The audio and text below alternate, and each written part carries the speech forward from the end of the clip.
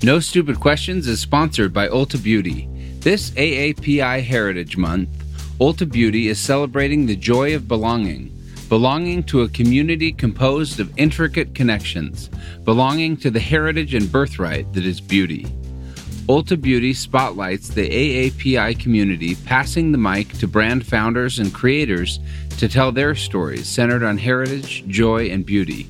Shop AAPI-owned and founded brands at Ulta Beauty stores and ulta.com. Take your business further with the smart and flexible American Express Business Gold Card. It's packed with benefits to help unlock more value from your business purchases. That's the powerful backing of American Express. Learn more at americanexpress.com/businessgoldcard. I think I'm about to ask a truly stupid question. There are actually stupid questions. I'm Angela Duckworth. I'm Stephen Dubner. And you're listening to No Stupid Questions. Today on the show, comparing yourself with others can be emotionally damaging. So how can we stop doing it?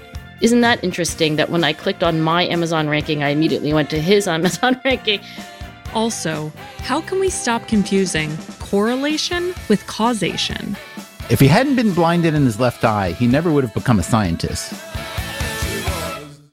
Angela Duckworth. Stephen Dubner.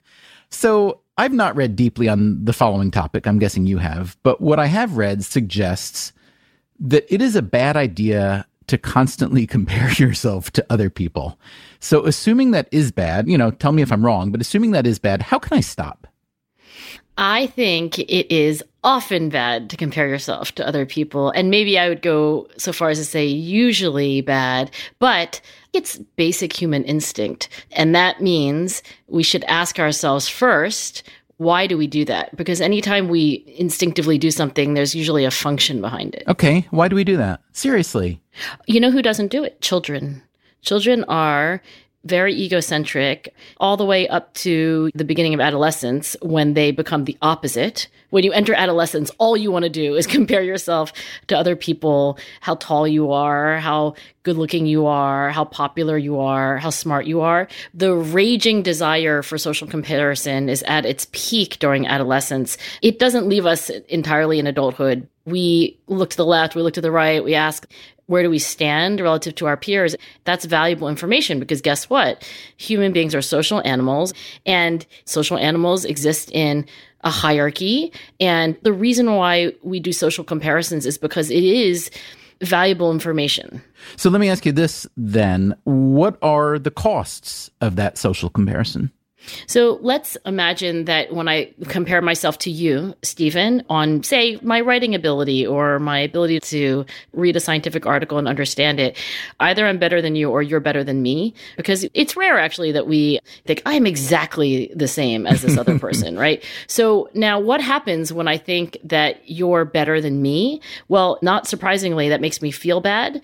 It can have a motivating effect, like, oh, I need to work harder, but it can make you sad. It can make you insecure. It could even lead you to quit, right? I mean, that's, to me, one of the biggest potential costs of comparison is like, oh, I'm worse than those other people at whatever it is. It could be professional, could be a hobby, it could be social, and say, therefore, I am going to withdraw from the arena.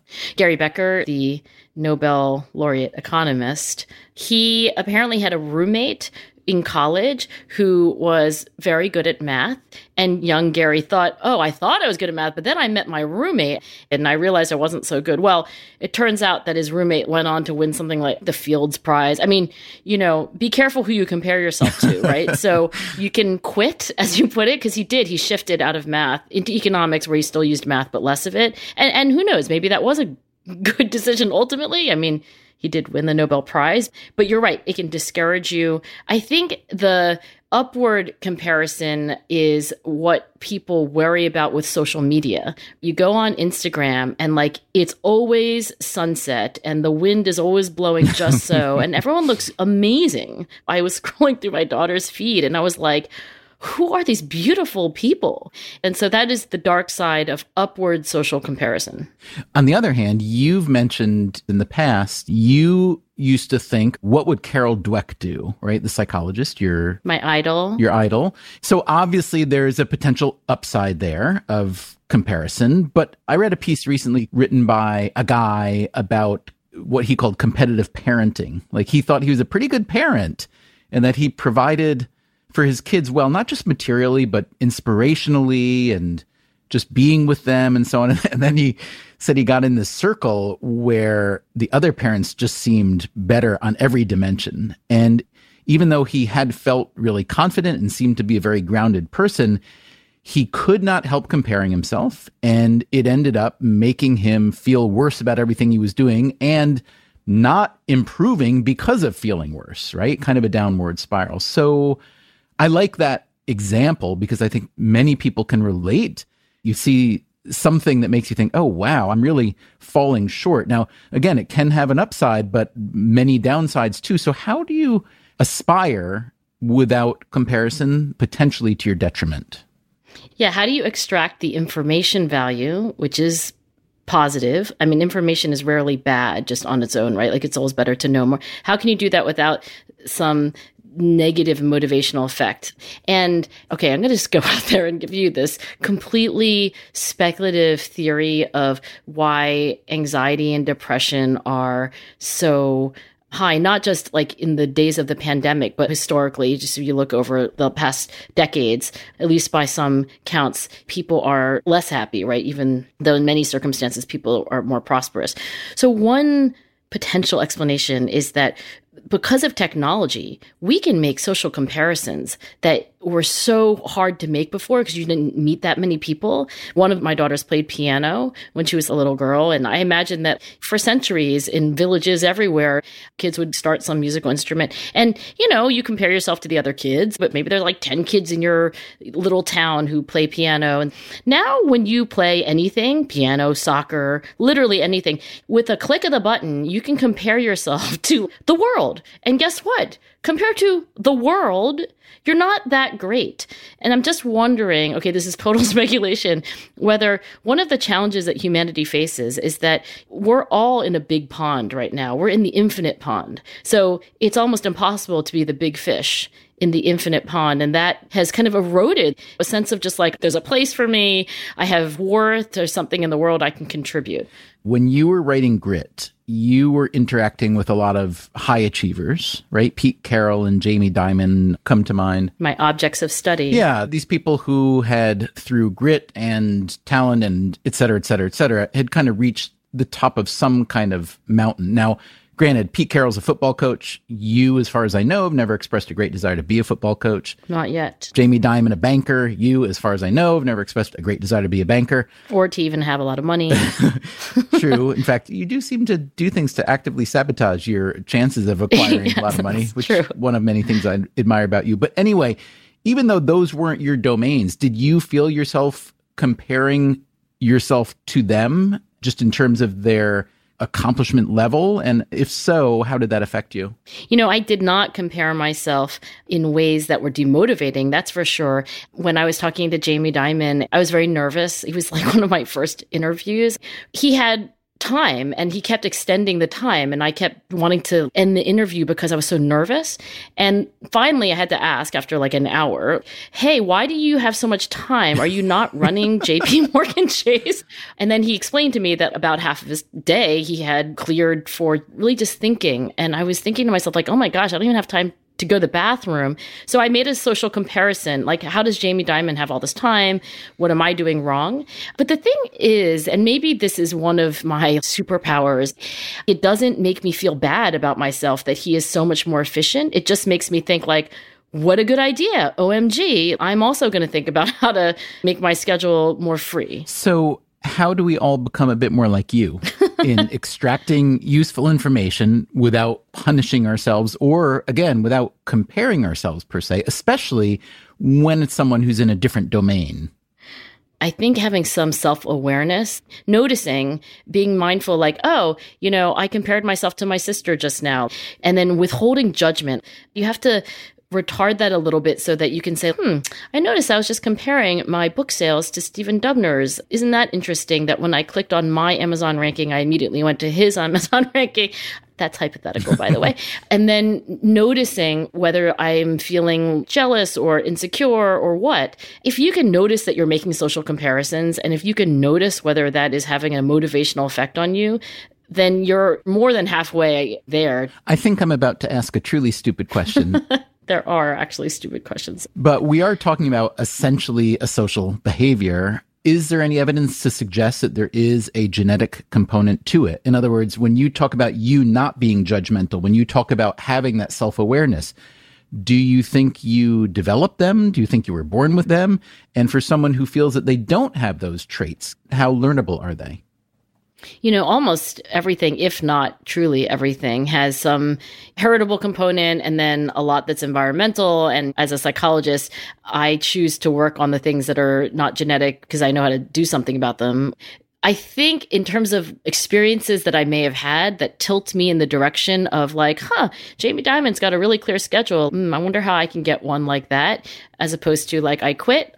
I think that a lot of it has to do with early experiences where I had a social comparison and maybe somebody encouraged me to learn from that other person as opposed to feel demotivated. And then I was rewarded for it, right? So I think a lot of our behavior comes from this cycle of, well, how did you react? And then how did it turn out for you? And if you want to train yourself to make fewer comparisons or make comparisons and learn from them and not get demotivated by them, you're going to have to set yourself up for some small wins. You can think of some comparison that you might make and then try extracting all the information, like squeezing juice from a lemon. And then if you can get yourself to do that and be rewarded by it, like, terrific, I learned a new hack.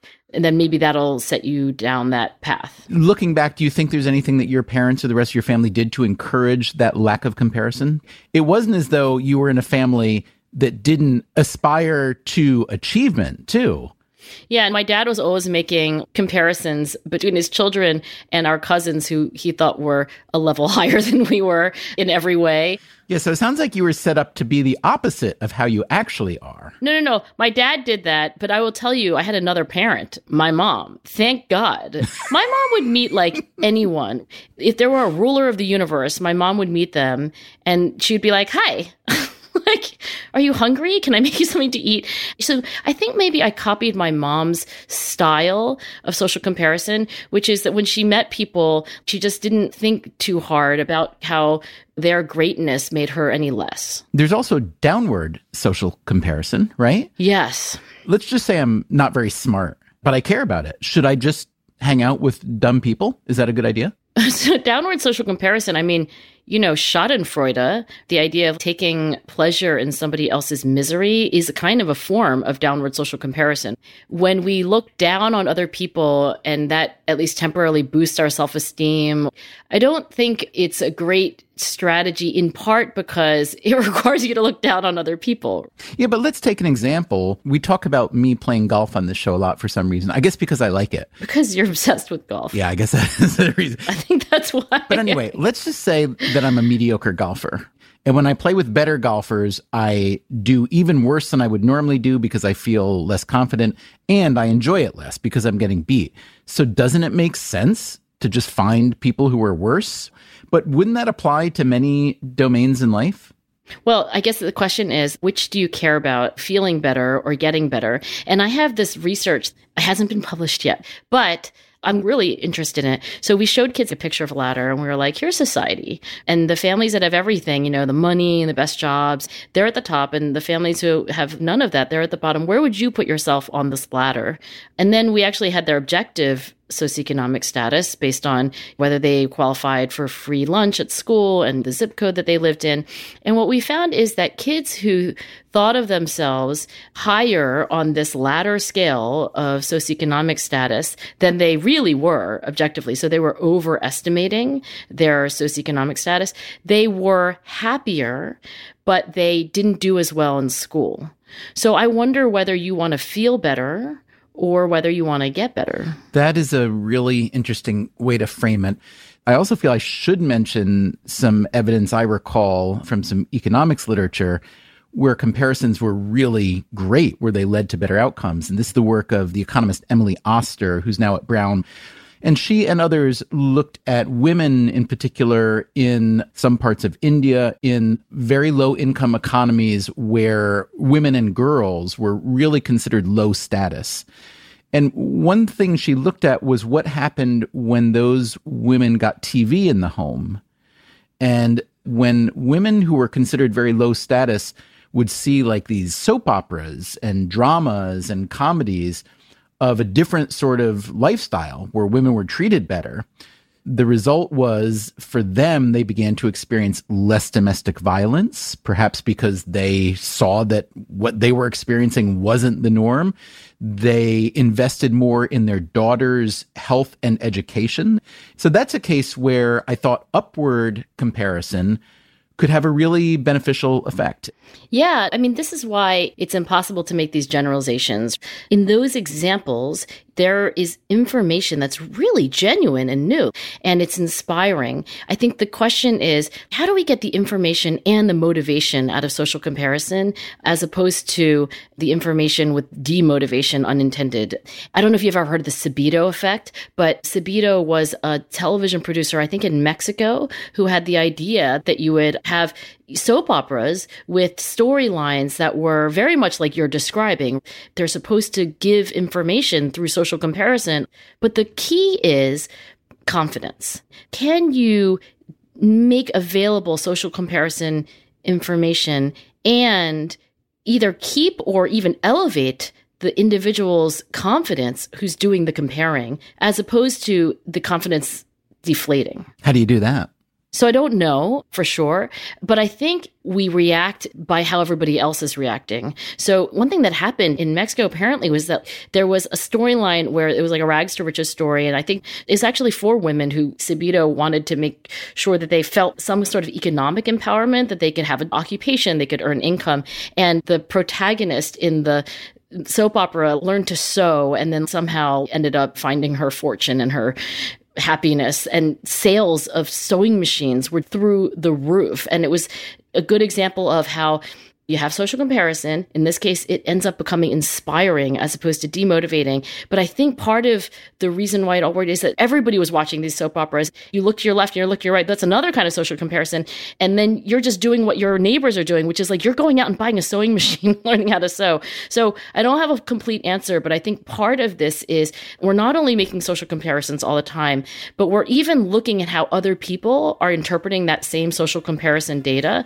And we are likely to do something else that human beings do, which is follow the social norm. Still to come on No Stupid Questions, Stephen and Angela attempt to untangle the behavioral phenomenon of narrative fallacy. This triangle is a good triangle, and this square is a bad square, and the good triangle is trying to beat up the bad square. Hear that? It's the sound of someone whacking the ground with a rake. Specifically, they're beating around the bush, which we've done enough of in this ad too, so let's get right to it. The new Moneymaker scratch-off from the Ohio Lottery doesn't beat around the bush. Moneymaker. Play the game and you could win money, up to $2 million. With more than $88 million in prizes, ranging from $50 to $500, Moneymaker cuts right to the cash. Lottery players are subject to Ohio laws and commission regulations. Play responsibly. Stephen, I know we both like to read. When you're reading, say, a biography, like somebody else's account of a life that's passed, do you think while you're reading it, do I believe what this biographer says? Like, they're making all these causal statements about this event happening and then that causing this later event?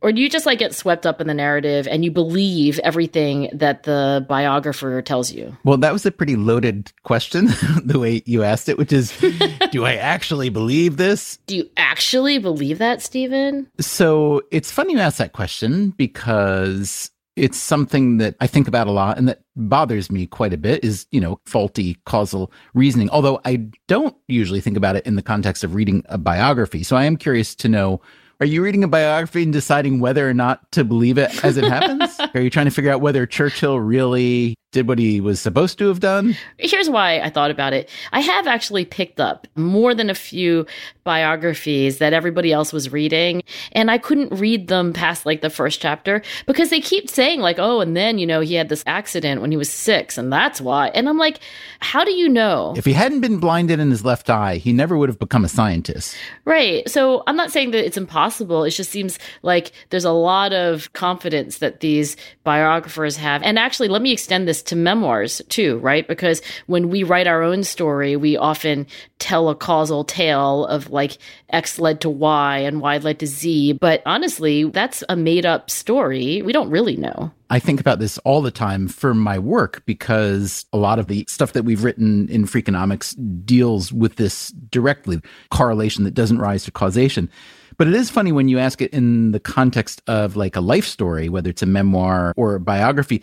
The first book that I wrote, I think we've talked about this a little bit in the past on this show, is about my parents, both of whom were first-generation Brooklyn Jews who each, before they met each other, converted to Catholicism. And I was a product of that marriage, and I was the eighth and last of their children. So by the time I was born, they'd been Catholic for a long, long, long time, and their Jewish history and heritage were buried and unknown to me.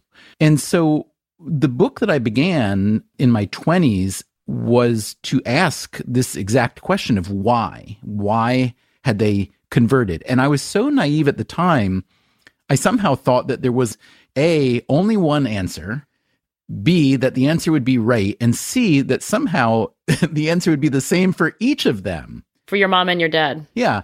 And in a way, the writing of that book and the interviewing and the research was a great series of lessons for me as a writer and journalist later, because I realized a very essential fact of life, which is multifactorial outcomes. It's really hard in life, whether you're talking about the lives of your own parents or something like the causes and consequences of racism, any kind of social issue, when you're talking about economics and psychology for that matter. It's almost never one thing, plainly. So I would say I, like you, tend to get a little bit ticked off if I feel that the author is making those connections, because what I want to say is, why don't you tell us all the facts you know? And then, just as important, tell us all the facts you don't know. We need to understand that cause and effect really are separate. And sometimes we can draw really strong relationships, and sometimes we can't. But if we can't, let's not pretend we can. Well, that doesn't sound like it's going to sell a lot of books. Just saying, you're like, I have this riveting new biography of Winston Churchill, and it's even longer than the ones that are already written, which are really long. And I'm just going to tell you everything that's known. And by the way, I have an equal number of chapters for everything that's not known. I guess that's why I haven't written my Churchill biography yet. But yeah, I guess you're right. I'm just making the argument for not overstepping a claim of causality when there's correlation. Look, I'll give a few examples. Imagine that you'd come down from Mars and it's raining and everybody's got an umbrella and it stops raining and people put away their umbrellas. Right. You don't want to say like, oh, the umbrellas caused the rain. Precisely. Yeah. When I teach my research methods class, I say, look, I'm going to give you the 3 possible causal relationships there are. And there isn't a fourth one. It's very simple. X causes Y, which is usually what leaps to mind. Like, oh, I see X, and then afterwards I see Y, so I'm like, X causes Y. But there's always 2 other possibilities. There's Y causes X. We call that reverse causality. So you notice that people who are overweight or on diets, and then you think, oh, is the dieting causing being overweight? Which is a complicated answer because it could be in part. But anyway, the point is that, it's not clear which is X and which is Y necessarily when you're looking at that pattern. The third possibility is that there's something else. There's a third variable, we usually call it Z, that is correlated with X and is correlated with Y, so it creates a spurious correlation. All of these examples, by the way, Stephen, they're all assuming you're kind of looking at a pattern of data. And I've been recently talking to Danny Kahneman, Nobel laureate economist, about causality. Psychologist. Yes, but Nobel Prize in economics. He won it in economics, yeah. Yes, because there's no Nobel Prize in psychology yet. Says the psychologist, who's pissed. But what these conversations have been teaching me anyway is that the human mind so spontaneously and urgently and immediately comes to causal conclusions. More than 50 years ago, there were these psychology experiments where you take these geometric shapes, like square and a triangle, and you move them around in front of where the research subject is viewing. And just by moving them in certain ways, certain sequences, you can actually get the viewer to attribute causality. Like, this triangle is a good triangle and this square is a bad square, and the good triangle is trying to beat up the bad square. If a circle is moving slightly ahead of a triangle, all of a sudden the viewer says the triangle is chasing the circle, and then they even attribute motives. What did the circle do to the triangle? Exactly. Human imagination runs wild. And Paul Bloom at Yale has shown these kinds of movies much more recently to babies. And even before you're a 1-year-old, you are making these causal inferences. So anyway, I think this evidence suggests that the causal machinery of the human mind is really evolved, and it comes online very quickly in human development. I say this because, Stephen, you're talking about, like, when you look at a data set and you don't want to confuse correlation with causation. But in life, we do something even worse, which is that we just see one thing happen, not like a data set. And create a whole narrative fallacy out of that. Right? So I don't disagree at all. And I know that Danny Kahneman wrote about what Nassim Taleb calls the narrative fallacy. And Danny wrote about that in Thinking Fast and Slow. He wrote these explanatory stories that people find compelling have the following things in common. They are simple, which I think we can all agree is attractive on some dimension. They are concrete rather than abstract, because most of us don't really like abstractions. They assign a larger role to talent, stupidity, and intentions than to luck, because we have a really hard time factoring in luck or chance or uncertainty especially. And they focus on a few striking events that happen rather than on the countless events that failed to happen, which I think is another incredibly important thing. When people talk about leadership or entrepreneurship or just, their career goals, and they focus so much on the positive choices, the things to do, the acts to commit, as opposed to the decisions to not do something, which I think is really a failure, because there's opportunity cost. Every time you say no to something that might have been worth it, might not have, you're gaining the opportunity to say yes to something else. So it's interesting. The narrative fallacy seems to comprise kind of all the bad biases that we talk about together on this show. Yeah. So this is the thing about all this overdeveloped causal machinery that human beings seem to be carrying around. I have wondered, why we do it, right? If it's not accurate to think that X really did cause Y and we're oversimplifying, why do you think we're doing it? Don't you think this goes back to what we've talked about on the show before, which is how hard it is for people to deal with uncertainty? I mean, there's so much evidence showing that most of us just don't want it. We would rather conclude something wrong than be inconclusive. Yeah, I guess so. But we have this kind of strong desire for a coherent and simple narrative, and we don't really enjoy dreaming up all the counterfactuals. It's also, by the way, impossible to dream up all of them. I think one reason why we don't do it is because it is really hugely cognitively taxing to try to think of a 17th way that this could be different. What about an 18th way? Right. When will I have time to eat my sandwich if I have to think of all those? You'll be cranky. I'll starve to death. I know. Obviously, that's the narrative fallacy right there. No sandwich. But here, let me give you one more. I think there's another reason. Often in human existence, we're trying to convince somebody else of what happened and what will happen. And we are more effective rhetorically if we keep it simple and we're very confident versus I'm going to tell you about the life of Steve Jobs and I've come up with at least 101 possibilities, but honestly, there are an infinite number of possibilities. And likewise, if I say, look, Stephen, I think what's going to happen in our partnership is, any one of the following, but I can't really be sure. It's not very effective in the persuasion game to lay out all of the alternatives. This conversation, this podcast, is a sort of safe space for multifactorial explanation. In fact, that could be a good bumper sticker, don't you think? Yeah, I like that. I do find that the pandemic has been a fascinating exercise in causal thinking kind of across society, because there are so many different threads of uncertainty. How do I get it? How do I not get it? What happens if I do get it? Why are certain people more susceptible to death? Not everyone is as receptive to the virus per se. It's not always as transmissible in similar circumstances. Treatments and outcomes may vary. And in some ways, maybe it's a silver lining. It'll teach more of us to understand that an effect can be the result of multiple factors. It's a pretty weak silver lining as far as silver linings go, because this pandemic is pretty terrible, but it's something. I think I'm paying attention to the people who are not thinking probabilistically or with a lot of intellectual humility about what's going on and how nuanced this is. My attention is drawn to the individuals who have very, very clear, simple narratives that I don't think are in agreement with the preponderance of scientific evidence. Maybe it's a Philly thing. Maybe you need to move to New York. Yeah, where all the sophisticates are. But the training that I've had as a social scientist is to constantly ask, what am I missing? How did I oversimplify things?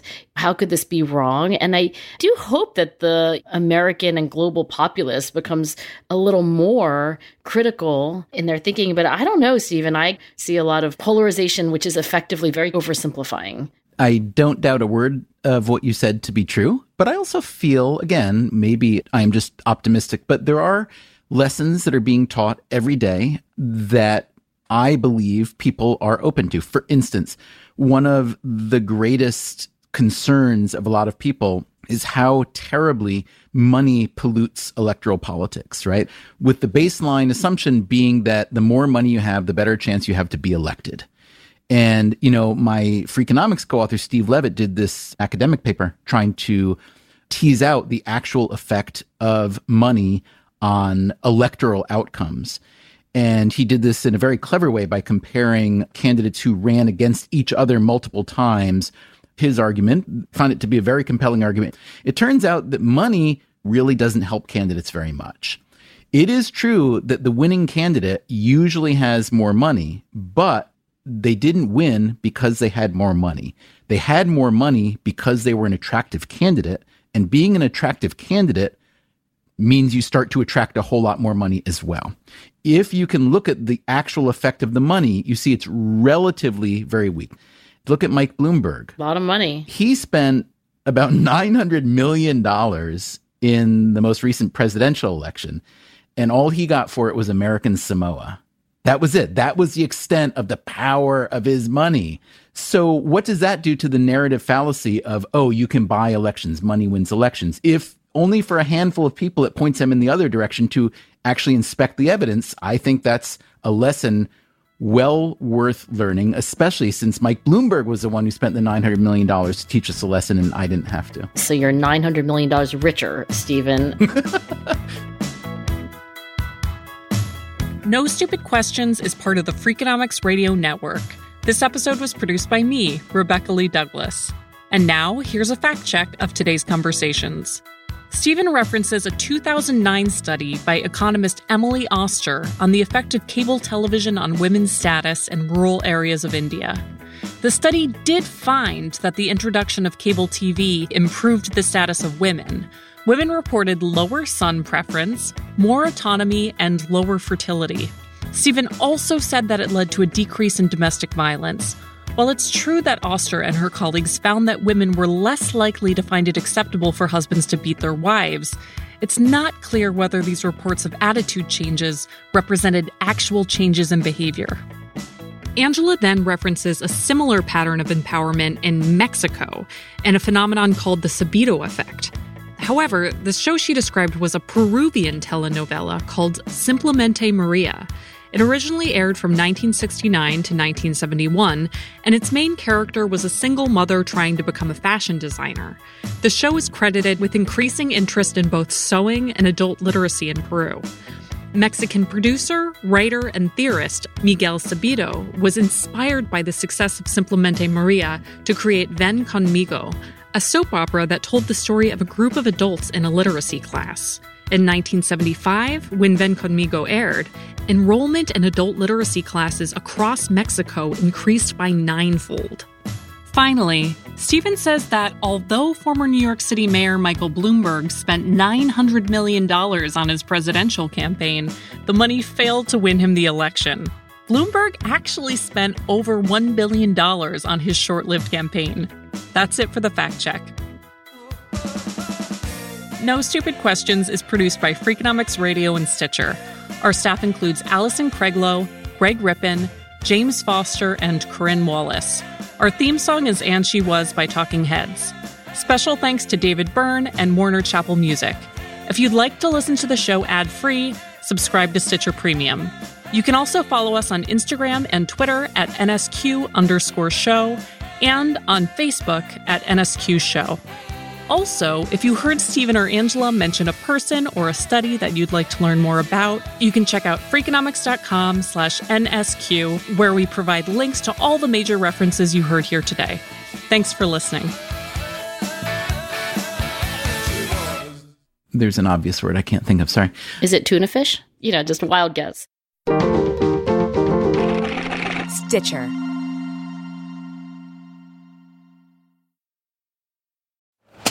Hear that? It's the sound of someone whacking the ground with a rake. Specifically, they're beating around the bush, which we've done enough of in this ad too, so let's get right to it.